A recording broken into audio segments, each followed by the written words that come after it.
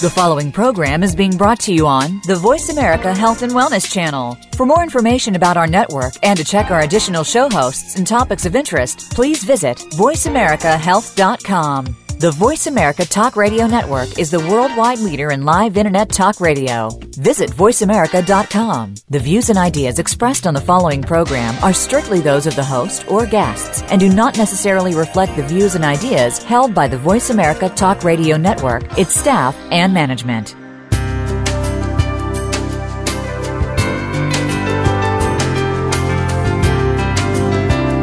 Good afternoon and welcome to Frankly Speaking About Cancer with the Cancer Support Community. Your host is Kim Thiboldeaux, President and CEO of the Cancer Support Community. This hour is designed to inspire, inform, and to help you live better with cancer. Now, here's your host, Kim Thiboldeaux.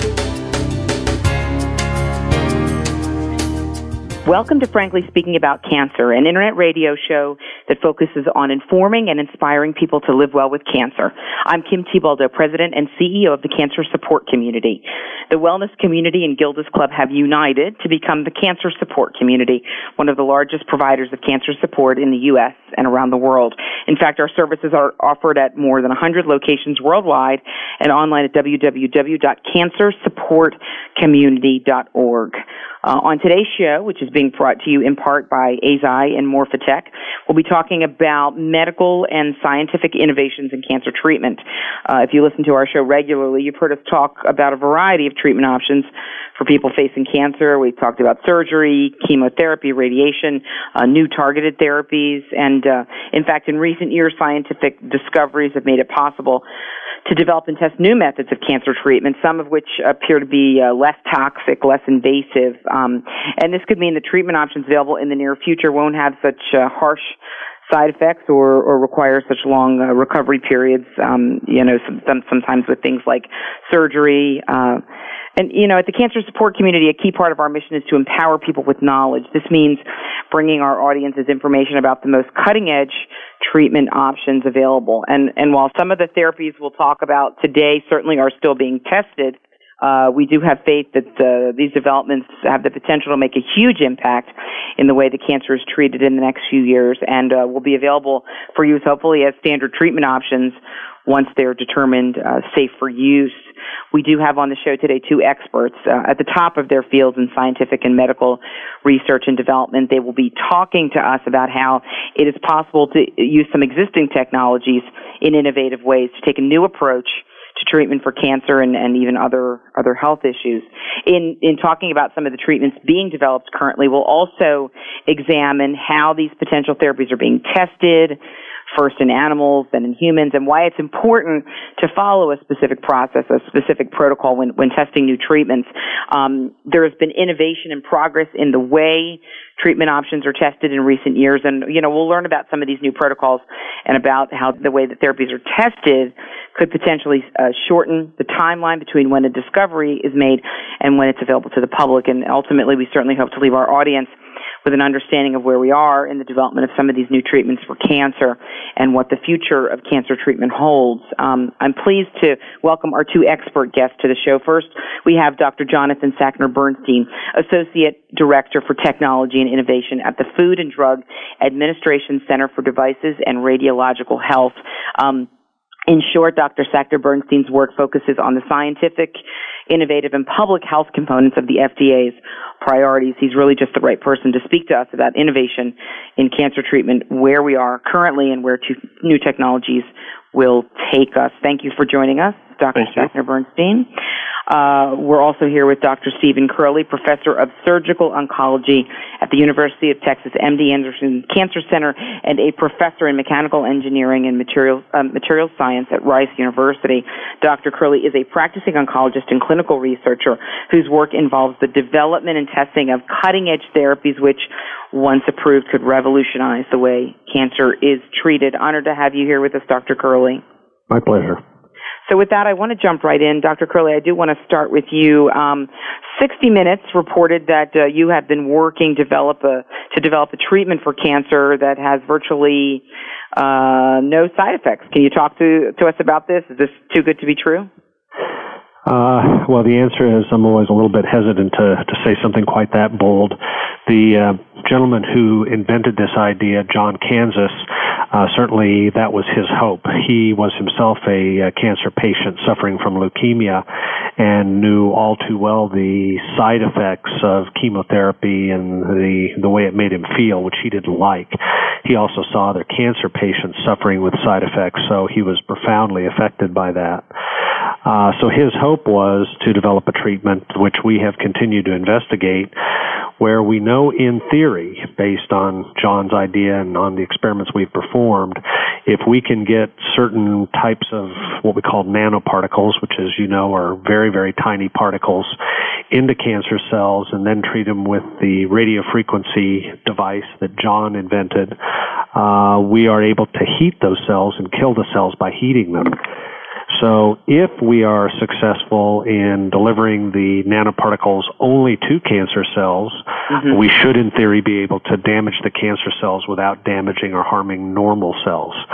I say should because not all cancers have abnormal molecules or proteins or things that we can target the nanoparticles to on the surface. We have been able to show in the lab some success in animals, but it's still in the early testing phase. So just explain to our listeners today, so with a traditional chemotherapy, for example, we know that people can get very sick, can get some very severe side effects. Why is that compared to the new treatment that you're talking about? Well, chemotherapy drugs are delivered to the entire body, so that means they circulate to not only cancer cells, but they go to also normal cells. Most chemotherapy drugs work by damaging cells or killing cells that are growing rapidly. Obviously, that's what cancer is. It's cells that are growing out of control. They're growing too rapidly. They're dividing. They're spreading. The problem is there are lots of normal cells in the human body that also are dividing rapidly. That's why cancer patients on chemotherapy may develop anemia. Their blood count drops. Their white blood cells go down. Their platelets go down because the cells in the bone marrow are being replenished at a rapid rate. Nausea, diarrhea, things like that, because the cells that line your gut are also undergoing regeneration at a rapid rate. So the side effects occur from the fact that there is no specificity to the chemotherapy drugs, meaning it can affect any cells in the body that are rapidly dividing. So, Dr. Sackner-Bernstein from the Food and Drug Administration, so let's break this down a little bit in simplest terms. Explain to us how this nanotechnology, it sounds like Star Trek a little bit, how does this nanotechnology work to kill cancer cells? Well, it's actually a very interesting question, because what you run into when you start talking about this is the realization that nanotechnology is an incredibly broad scientific discipline. It's often not appreciated that it's as if people would say, well, what is the biologic cause of cancer? And there is not one biologic cause of cancer. There are thousands and thousands. To give you an idea, if you go back 100 years ago, there were two types of cancer, lymphoma and leukemia. By the time I was in medical school, there probably were about 10 or 15 with different types, acute and chronic, and different types of subsets that we were learning how to differentiate and how to see the different components. Not that there were all these new cancers developing that never did. And by now, Dr. Curley and some of his colleagues would probably be able to give you a closer estimate, but there are probably 90 or 100 different kinds of blood cancers. Again, it's because we understand it more. So when we talk about nanotechnology, it's really so broad. The way I've discussed it with some of my colleagues and with students when I was in a teaching program is that if you're imagining yourself on the top of a 4 or 5 story building and you see a target down below and you drop a handful of rocks, well, you might hit the target, but if the target has a lot of components, you're going to do a lot of damage. You can imagine where if you took a handful of sand, so again, smaller particles than rocks, which is what nanotechnology really is talking about, making stuff, chemicals, materials in small particles, it's going to hit a very, very small spot on that target. Now, the challenge that people like Steve are addressing is how do you take those little pieces of sand that could theoretically fit into the equivalent of a cell. Now, a piece of sand can't, but in the equivalent terms, fit into the cancer itself and attach it to some sort of other thing, an antibody, a protein, some sort of chemical that's smart enough to attach only to the cancer cells. And that's how you could theoretically imagine the idea of nanotechnology killing a cancer cell, because it can be delivered and then has some special properties with a minimal amount of effect on normal cells. So how did we learn about it? How was it discovered? How did we start to sort of apply it to cancer? Well, Steve actually has a background with at least one of the people who are right at the cutting edge of understanding some of the seminal reasons why nanotechnology could be so useful. So, Steve, maybe you want to talk about that a bit. Yeah, one of the people I collaborated on when I first started some of these projects was Professor Richard Smalley from Rice University, who won the Nobel Prize for finding carbon nanoparticles. And ironically enough, he himself was a leukemia patient at MD Anderson when I first met him. And we had some fascinating discussions about both cancer treatment and use of nanoparticles and nanotechnology.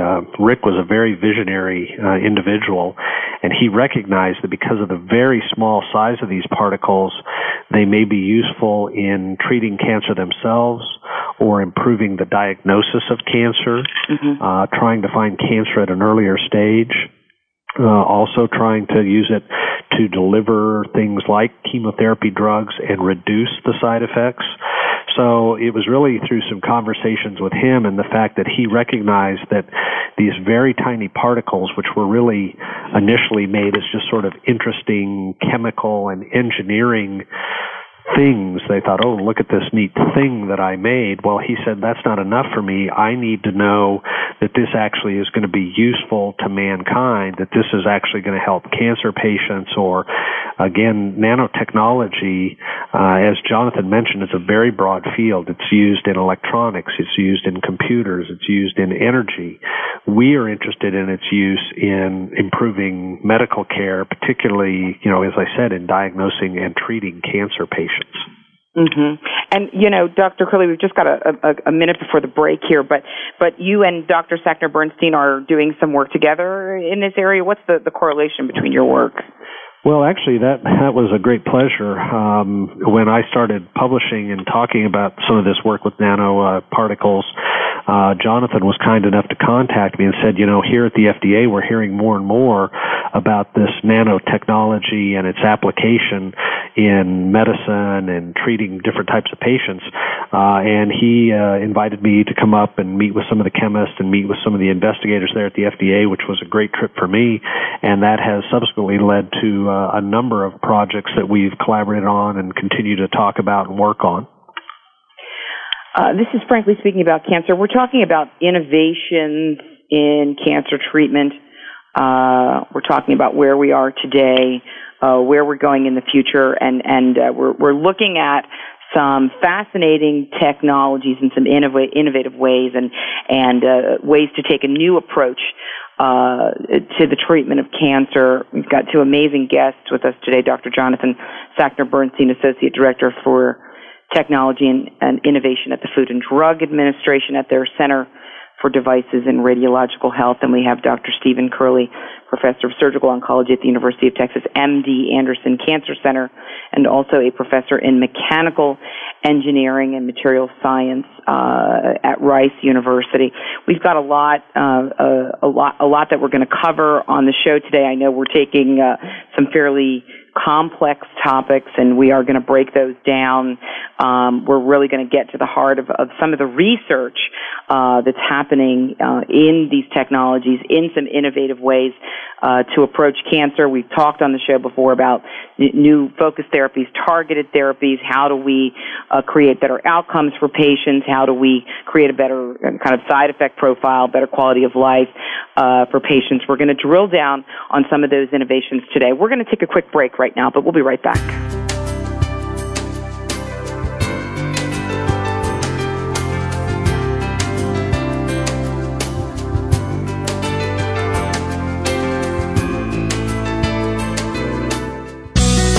Be sure to friend us on Facebook. You can do it right now. Visit Facebook.com/Voice America or search for us at keyword Voice America. Effective cancer treatment requires more than just medication or surgery. For the country's 12 million cancer survivors and their loved ones, the social and emotional challenges of adapting to life with cancer are ongoing. How to handle coworkers' questions, how to get comfortable with new physical realities, how to reassure worried family members, or explain to friends your priorities have changed. The Cancer Support Community is ready to help by providing free counseling, education, and hope for survivors and their caregivers. Whether online or at over 100 locations around the world, the Cancer Support Community is ready to offer the support you need to live a better life with cancer. For more information on support groups, publications, nutrition, exercise programs, and more, call 1-888-793-9355 or visit us online at www.cancersupportcommunity.org. That's cancersupportcommunity.org. The Cancer Support Community, a global network of education and hope. A fresh look at today's health. Voice America Health and Wellness.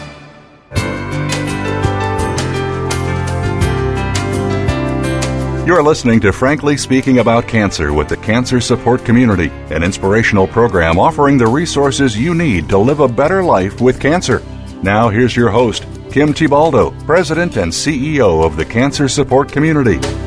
Welcome back to Frankly Speaking About Cancer. I'm your host, Kim Thiboldeaux. Today we're talking to Dr. Stephen Curley and Dr. Jonathan Sackner-Bernstein, experts in the field of research and development for new treatment options in cancer.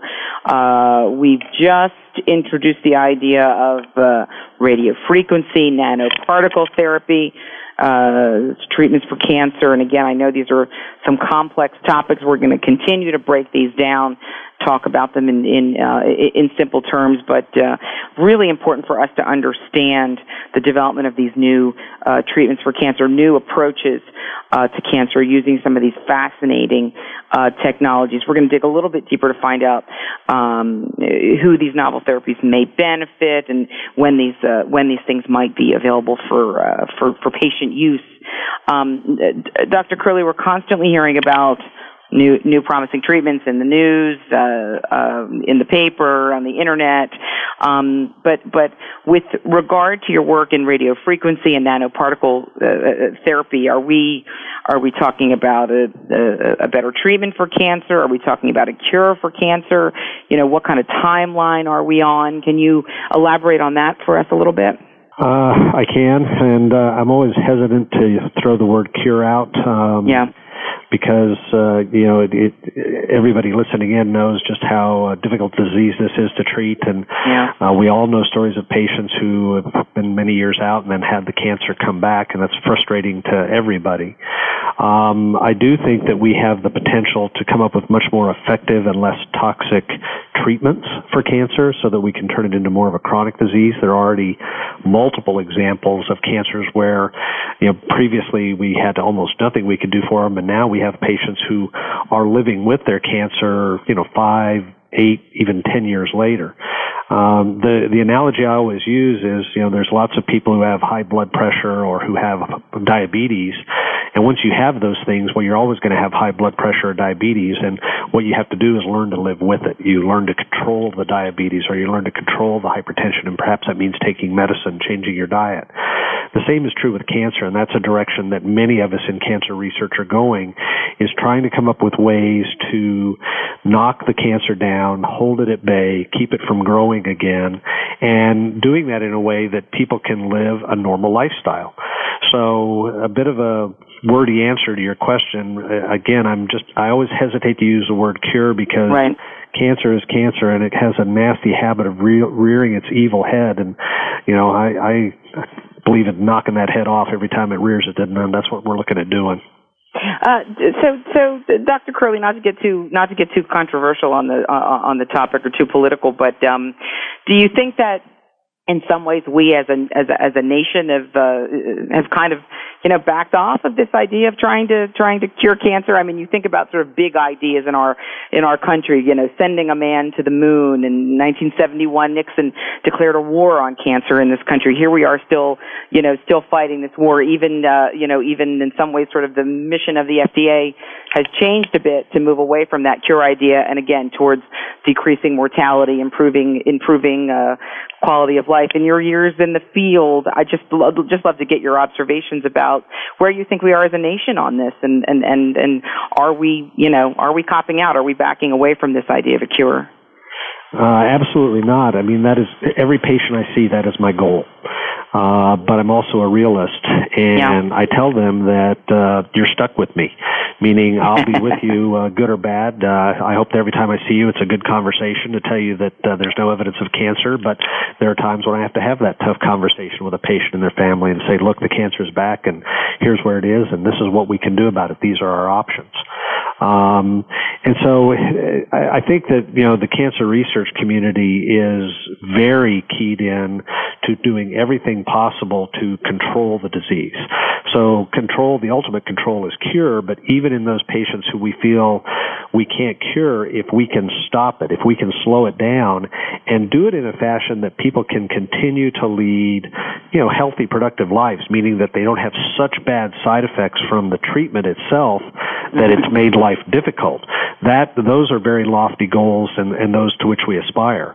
I can tell you that those of us who kind of play on both sides of the street, meaning that we do cancer research and we treat patients, all believe that with each patient we're going to hit a home run. We're going to try and hit it out of the park and say, okay, we're going to try and cure your cancer. But we all know, using the baseball analogy, that even the greatest hitters only get on, maybe 3 out of every 10 times they come to bat. And so we want to increase that average. We want to get that average where it's 5, 6, 7, 8. Again, hopefully where it's 10 out of 10, we can effectively treat a patient even if we don't cure them.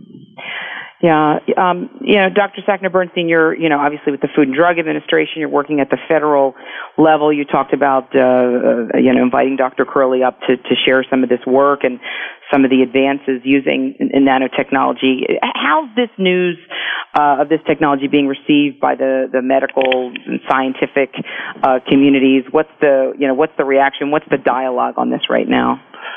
I think if you were to look at the medical literature and those of you listening who have the ability to decipher it, I think would see that this is the case, that the scientists, the docs who are really digging in thoughtfully into this arena are incredibly excited. This is unbelievable kind of technology that can just do truly amazing things. There are those who will read the headlines or maybe just read the article summaries who may feel a little bit more frustrated because they're thinking that they're reacting to it as though they've been expecting the breakthrough that would cure cancer for the last decade that could be associated with nanotechnology. Nanotechnology is not something that has only come on the forefront a year or two ago, but the amount of scientific advances is truly fantastic. And I think that one of the things that's also worth pointing out is it's not as though the FDA is thinking about the goal being limited to reducing the rate of mortality or prolonging life a little bit. Of course, we want the home run too. Yeah. But I think if you look back at the history of technology advancements, whether you're looking at medicine, healthcare, or any other field, it's almost impossible for even someone like Dr. Curley or any of us at the FDA to know that we have the breakthrough. I love to tell the story to people of my favorite medical device, the medical device that people don't even think of as a medical device, that's probably saved more lives than any other medical device over the last century. And that's the electric light bulb. If you go back to 1900, a classic case being when President McKinley was shot, the surgeon was looking around in his abdomen for bullets and had to give up before he could find a second bullet because there were no electric lights being used. Now, interestingly, an electric light was actually brought into the operating room towards the end of the procedure, but it wasn't used because the people there didn't even realize the power of a surgeon being able to see clearly into the operative field. And in some ways, with nanotechnology, we're still trying to figure out the light bulb that allows us to see the path to get these particles into the right cells in a way that targets them and that also is safe enough so it's the right choice to make. But we're all focusing very closely on the cure, the management, really trying to make sure we're both paying attention deeply as well as being open-minded to some of those innovations that are hard to see coming. So Dr. Curley, let's, for our listeners, let's talk about where we are in the development of this nanotechnology in terms of, a timeline. Is it, are we in research? Are we in animal testing? What's the timeline on when this might be available as a mainstream treatment for the public? Well, there are some nanoparticles or elements of nanotechnology that are already in human clinical trials. So the answer is we're past animal testing with some types. There are some types of gold nanoparticles that are being used to treat patients who have cancer of the mouth or throat. You actually use a laser placed into the patient's mouth or throat, and the tumor cells that have those nanoparticles, again, that laser causes the nanoparticles to heat, killing the cancer. There are some other nanoparticles that are being studied to actually, again, deliver a standard type of chemotherapy drug or a biologic drug and try to, again, improve the direct, or as you used the term before, targeted delivery to the cancer cell so that you can increase the amount of the drug into the cancer cell to try and kill it while reducing the damage to normal cells, reducing the side effects. So there are already a number of examples of things in the pipeline to make diagnostic tests better. That includes laboratory tests. Every cancer patient goes through the drill of multiple types of X-ray studies, MRI scans, CT scans. We're looking at nanoparticles to improve the accuracy of those. And again, there's a number of different types of nanoparticles that are currently in what we call preclinical testing, meaning in cells or in animals, that will be coming into human trials testing over the next several years. So, Dr. Curley, we've got a couple minutes till our break coming up here, but in terms of where we are with the research, so once approved, who will benefit from the treatment? Are we seeing in the clinical studies and in the research, are we seeing particular response rates in certain types of cancers? Are we seeing, more response in solid tumors versus blood cancers? Or, what's the early research showing us in terms of who will benefit from this? Well, the most of the nanotechnology that's currently in clinical trials or nearing it is being applied to solid tumors, so things like head and neck cancer, liver cancer, pancreas cancer, that type of thing. We are actually in my lab also studying it in leukemia, although that's sort of an aside, and that's because of my association with John Kansas. I'm also interested again in lung cancer, liver cancer, breast cancer, pancreas cancer, colon cancer. So there's a broad array of types of cancers that we hope to treat with this. Again, I'm going to go back to a point you made earlier, which is the so what question in this is, can we target these nanoparticles to the cancer cells?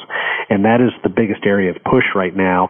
And that's true of people not only doing research specifically in nanotechnology, but our many colleagues who are looking for substances either on the surface or within cancer cells that is abnormal that we can then target with a nanoparticle to produce the effect we want. Kim, what some people don't realize about cancer cells is that the very basis that allows them to grow and put us at risk is that they are almost can be thought of as really smart. And what they do is they don't show their cards. So the surface of the cell isn't something that can be recognized by the body in those settings as being abnormal. And therefore the cell can continue to grow, divide, and cause its problems. So it gets to the point where it's causing the risk to us because it's smart at hiding itself, and that makes it hard to target it. Hard to find it, hard to target it. Okay. Well, I think that's a great analogy, and I've heard other folks say that. It's a very smart, very sneaky disease, and just when we come in with one new treatment, it finds another way to grow and develop. This is Frankly Speaking About Cancer. We're talking to you about the innovations in cancer treatment, new technologies being applied to cancer care. We're going to take a very quick break here, and we will be right back.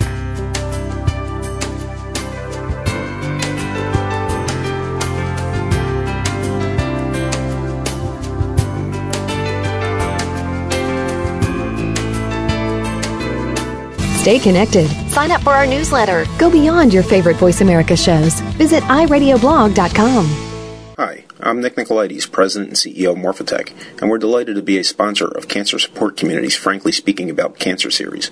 Morphotek and its parent company, Eisai, are committed to human health care, and we recognize that patients and their families are the most important participants in the healthcare process. We salute our global advocacy partners who are devoted to improving the lives of people touched by cancer every day. Cancer. It's a lonely word. Terms I don't understand. Choices I never thought I'd have to make. But there is hope and help. Support from cancer survivors. Links to research and clinical trials. Help with finances and access to care. All behind you at Breakaway from Cancer, created by Amgen to empower cancer patients. The Cancer Support Community is proud to be a partner of Breakaway from Cancer. Opinions, options, answers. Voice America Health and Wellness.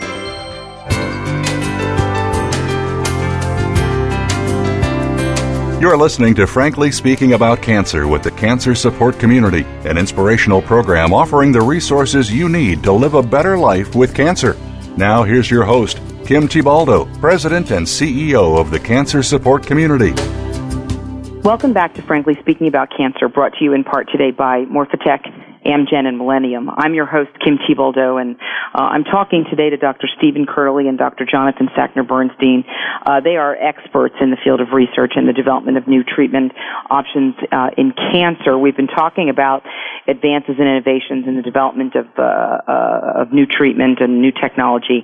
I would like to talk to our two experts today a little bit more about what the testing process looks like, from the discovery of a new treatment option to really widespread availability to the public as a validated and safe therapy. I think this is something that a lot of folks don't really understand, or sometimes are surprised to learn about the process of development of new therapies, and sometimes the length of time that it takes to bring new therapies to market, and really how few early discoveries actually make it to market as a cancer treatment. So Dr. Curley, can you talk to us about kind of treatment testing, about the process of that testing in animals and the limitations to that, and why sometimes we see early results in animals and then not in human testing?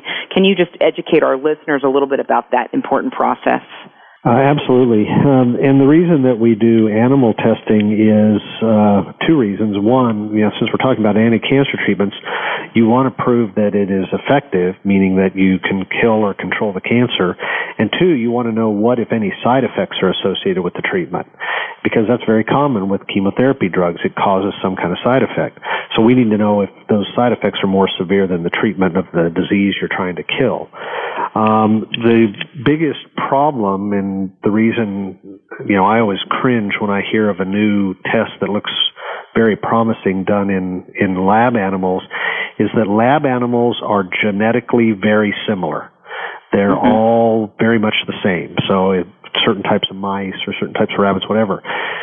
That's not the real world. Animals out in the real world are like humans. We are not very similar. We're very diverse genetically.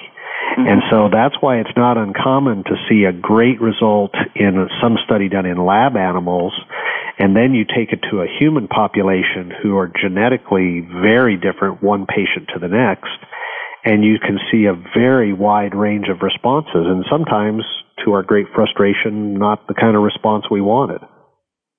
So, Dr. Curley, one of the things that we're seeing in advances in cancer care and cancer treatment is the ability to test certain patients for certain genetic mutations or genetic predispositions, and that we're able to target some therapies to patients based on a genetic predisposition. Is that sort of one of the differences that you're talking about from person to person?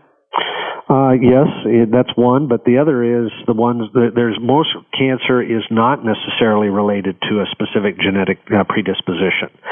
We are certainly recognizing more and more cancers from families that do have a specific disorder or set of gene disorders that causes them to be more prone to develop a certain type of cancer.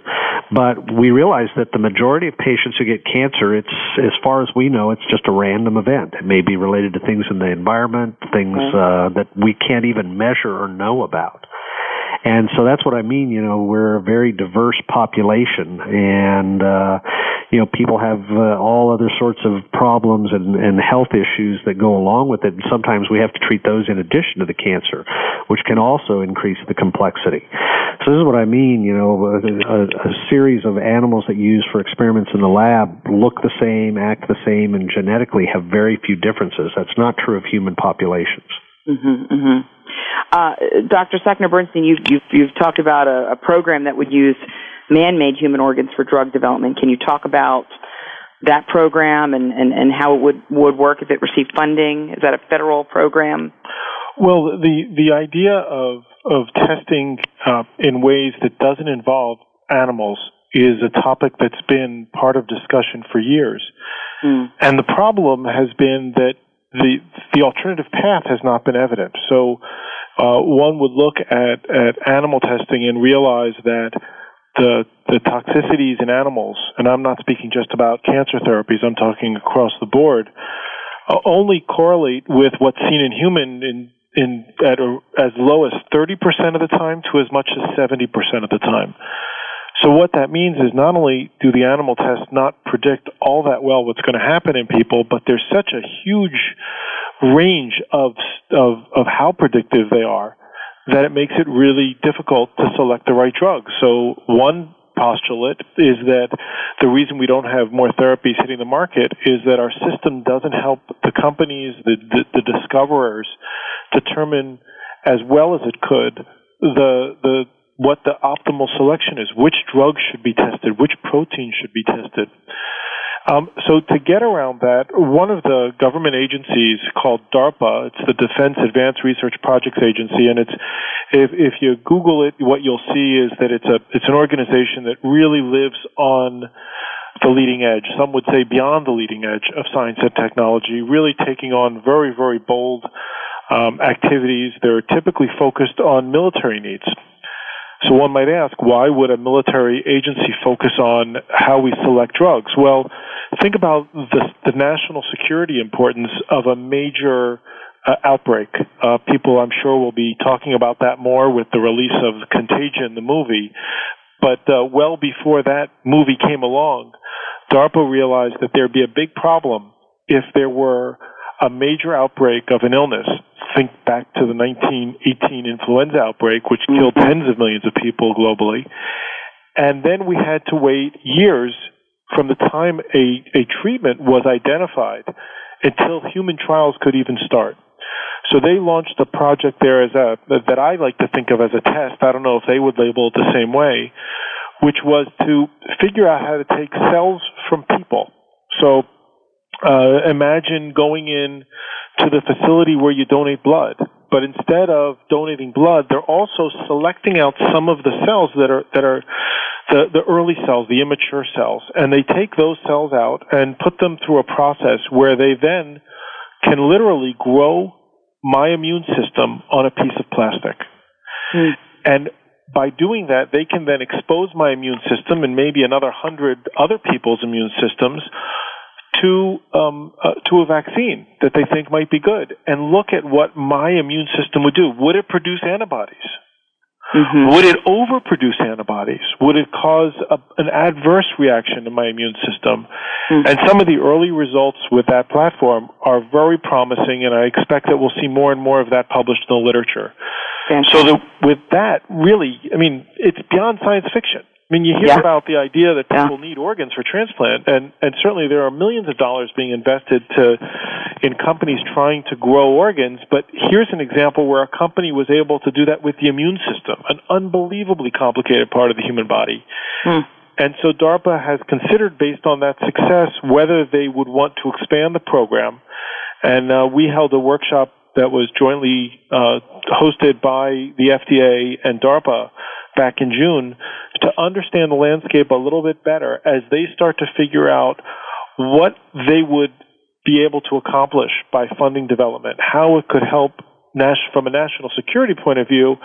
And then we brought to bear the fact that at that very point where they were asking the questions, that would also have tremendous public health impact.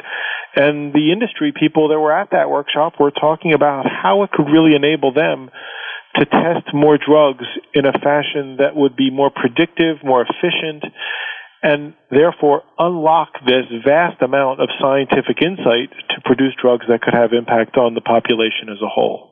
Wow, really, really fascinating stuff.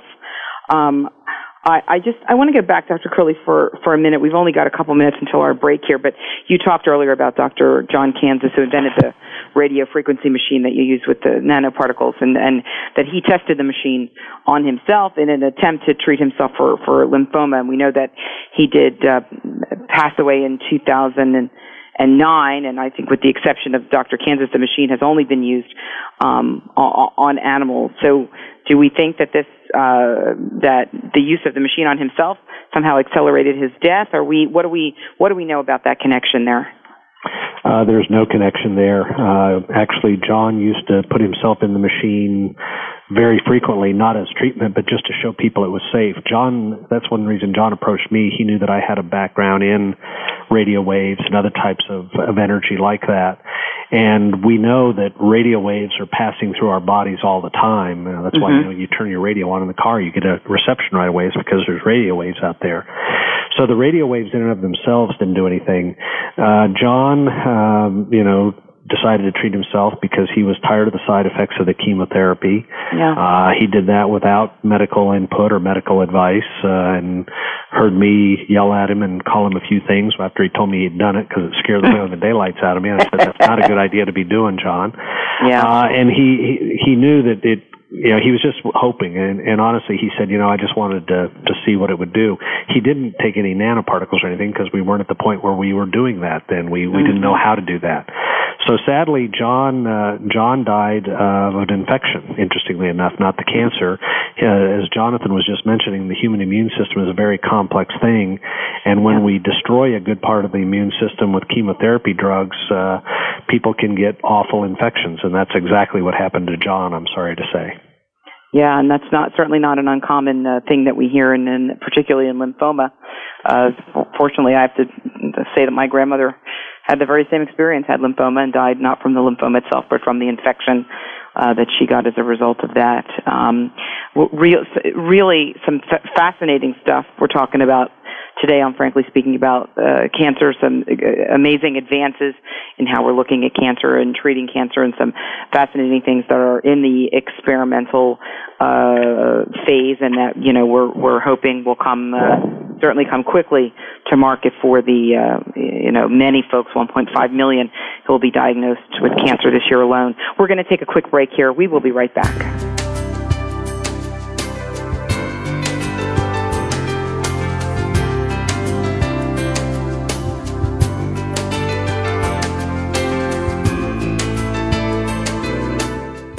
Find out what's happening on the Voice America Talk Radio Network by keeping up with us on Twitter. You can find us at Voice America TRN. Effective cancer treatment requires more than just medication or surgery. For the country's 12 million cancer survivors and their loved ones, the social and emotional challenges of adapting to life with cancer are ongoing. How to handle coworkers' questions, how to get comfortable with new physical realities, how to reassure worried family members, or explain to friends your priorities have changed. The cancer support community is ready to help by providing free counseling, education, and hope for survivors and their caregivers. Whether online or at over 100 locations around the world, the cancer support community is ready to offer the support you need to live a better life with cancer. For more information on support groups, publications, nutrition, exercise programs, and more, call 1-888-793-9355 or visit us online at www.cancersupportcommunity.org. That's cancersupportcommunity.org. The Cancer Support Community, a global network of education and hope. Learn more. Live better. Voice America Health and Wellness.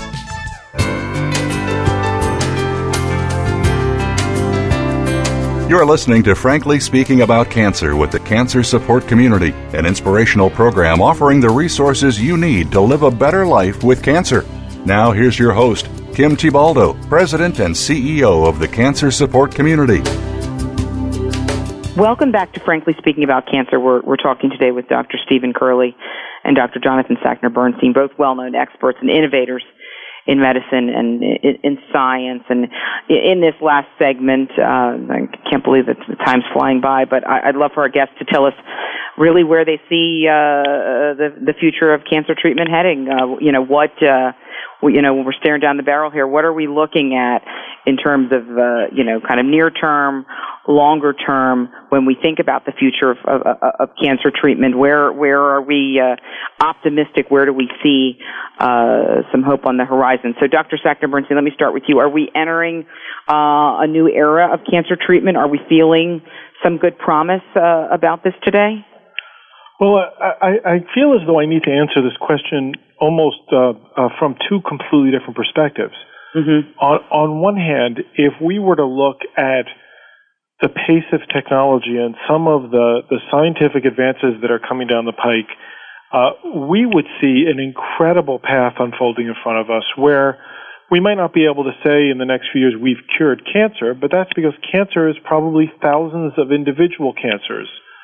But the number of cancers that we're going to get to the point of that we're going to cure, I would expect is going to start dramatically increasing. Mm-hmm. The number of cancers that we turn into a disease like hypertension, which becomes a nuisance, becomes something you have to pay attention to or you get into trouble, I think that's going to go up even more dramatically. So it's really amazing. I mean, if you think about the fact that we have an internet radio station, 30 years ago, 50 years ago, the internet was nothing more than a technology to allow for secure and redundant communications between military bases. That's what DARPA had in mind when they started to build it back in the early 1970s. It's much more now. The pace is increasing. The accomplishments are incredible. If you look back to science fiction, you'll see exactly what the future is going to be. We're living in an era of the movie Fantastic Voyage that many of us grew up with back in the 1960s. The other way, though, I need to answer this question is somewhat different than that optimistic view, which I think will be borne out in the near future, and that's from the perspective of frustration. Yeah. If you're somebody who has cancer, or you're somebody who knows somebody with cancer, or someone in their family, or you're a doctor who's treated someone with cancer, you're incredibly frustrated because those cures are not here today. What's really fantastic that I've learned since being at the FDA and being able to meet people like Steve is even more than I saw when I was in the academic community, is that the progress was there, and it's really critical that we try to control our frustration where that's an option, because the future is going to be very bright. So, Dr. Curley, do you agree with Dr. Sackner-Bernstein's assessment, number one, and number two, what are the barriers? What's getting in the way? Is the funding there? Is it a matter of time? Is it a matter of money? What would help move this along even more quickly? Oh, well, I definitely agree with Jonathan's assessment. You mentioned that we're now 40 years into the war on cancer that was declared in 1971. And while we put a man on the moon in less than a decade, we really have made only baby steps in trying to treat cancer more effectively. And it just shows you that, building a rocket and going to the moon, as it turns out, is a whole heck of a lot easier to do than understanding and treating human cancer effectively. But I agree that, we're in an explosive era of growth in understanding and knowledge in many, many scientific fields. And so I am the ultimate optimist. I see more patients in my own practice who are doing well for longer periods of time. So I believe we will continue to progress. We will continue to do better. And it's just, the frustration is you want to be every single patient. We're not there yet. In terms of barriers, you left me wide open on that one, asking about funding. Funding is always an issue with any kind of scientific research. And, of course, with the problems we've had with the economy, there's been reduction reduction in funding rates for many organizations, including the National Cancer Institute.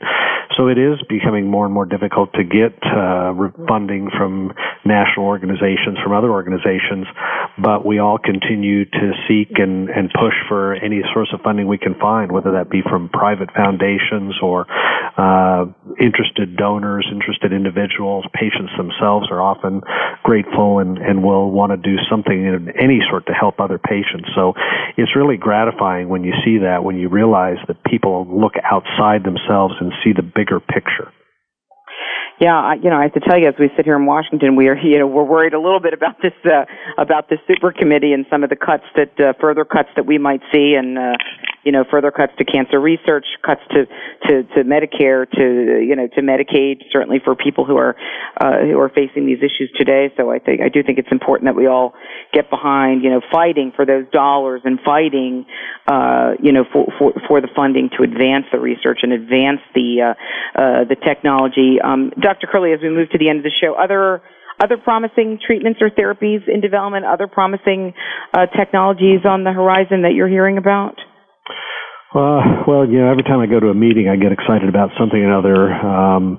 Both Jonathan and I are aware of another individual, Dr. DeSimeone, who's at University of North Carolina, who's doing some very fascinating things in medical research. Again, they're all nanotechnology-based.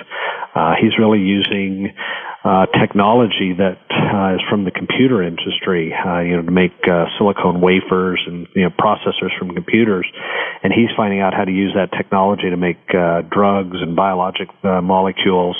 I actually just had a conference call with him last week, and he and I are forming some collaborations, I hope. He's already doing a number of things. I was recently at the Chemical Society meeting where, again, a number of people who aren't in the usual biomedical fields, people like physicists, chemists, bioengineers, are saying, we need to take our skills and apply them to the problem of cancer. So it's a very energizing time for me because I see people who classically have not been involved in cancer research recognizing that it's a major public health problem and now getting interested and engaged in that research. And so, are there others like you? I mean, I love it when I look at your resume, Dr. Curley, that sort of intersection of, surgical oncology, medical oncology, professor in mechanical engineering and material science at Rice University. Do you think we're going to see more folks, more professionals who are looking at that intersection of medicine and engineering and other sciences? Absolutely, and as a matter of fact, we're in the third year of funding from a National Cancer Institute, National Institute of Health grant. There were 12 centers around the country funded. We were fortunate enough to get one of them that are called Primary Science Oncology Centers, and this, by definition, includes people like physicists, chemists, bioengineers, electrical engineers, people who, we talk about the engineering group. Those are the kind of guys who got us to the moon. Now they're thinking, okay, well, let's think about very small things. Let's think about cancer cells and how can we think about them in a new way? How can we understand them in a new way and come up with novel approaches? So I think even at a federal level, there's been a recognition that we need to look outside the normal boundaries of those who have classically been involved in cancer research and be inclusive, not exclusive. And that's why, to me, it's a very, very exciting time in research. Dr. Sackner-Bernstein, as we get to the end of the show, reasons for our listeners to be optimistic. Again, next steps, changes that we're going to see in cancer treatment in the next 5 years, in the next 10 years? Well, I think that one way that there could be a cause for more optimism is if the public understood a little bit more about another way to favorably impact the chances of success. So we've talked about money, and money definitely helps, and I would, of course, urge people to make sure that funding for medical research remains at a high level. Naturally, that includes funding for the Food and Drug Administration, but I think there's a whole other component, another level that may change how people like Steve and some of these cross-trained professionals may have a chance to get funded for more innovative approaches, which is that we should change our expectations to include the acceptance that failure is an option. From the space program that we alluded to before, we've got the mantra that people have quoted saying failure is not an option.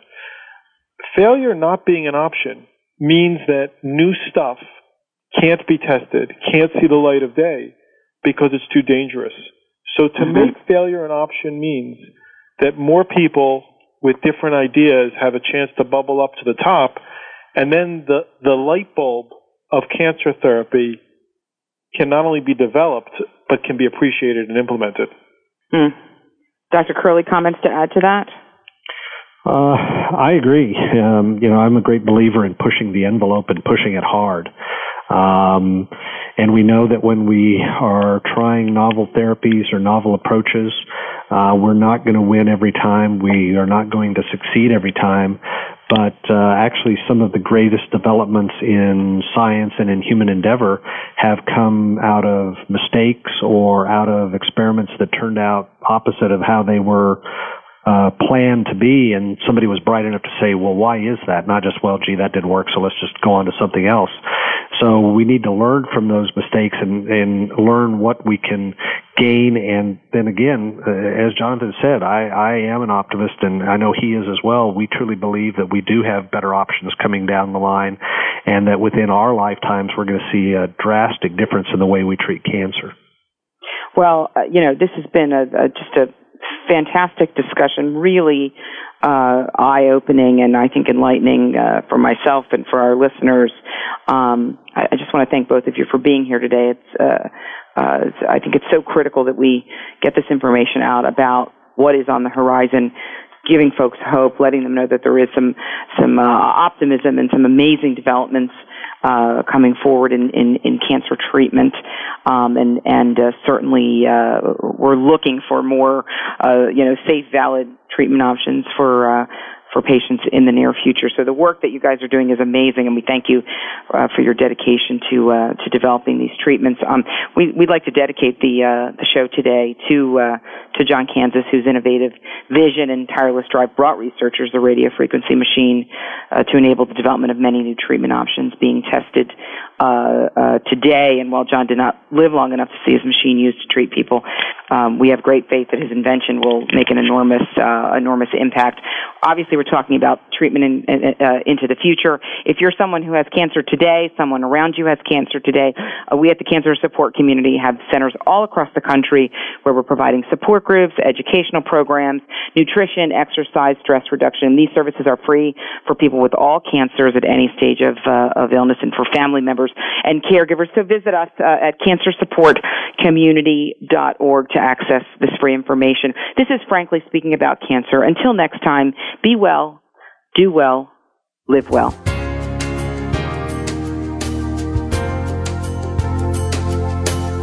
Thank you for joining us for Frankly Speaking About Cancer with your host, Kim Thibaldo. We're here for you every Tuesday afternoon at 1 p.m. Pacific Time and 4 p.m. Eastern Time on the Voice America Health and Wellness Network. In the meantime, stay connected online at cancersupportcommunity.org.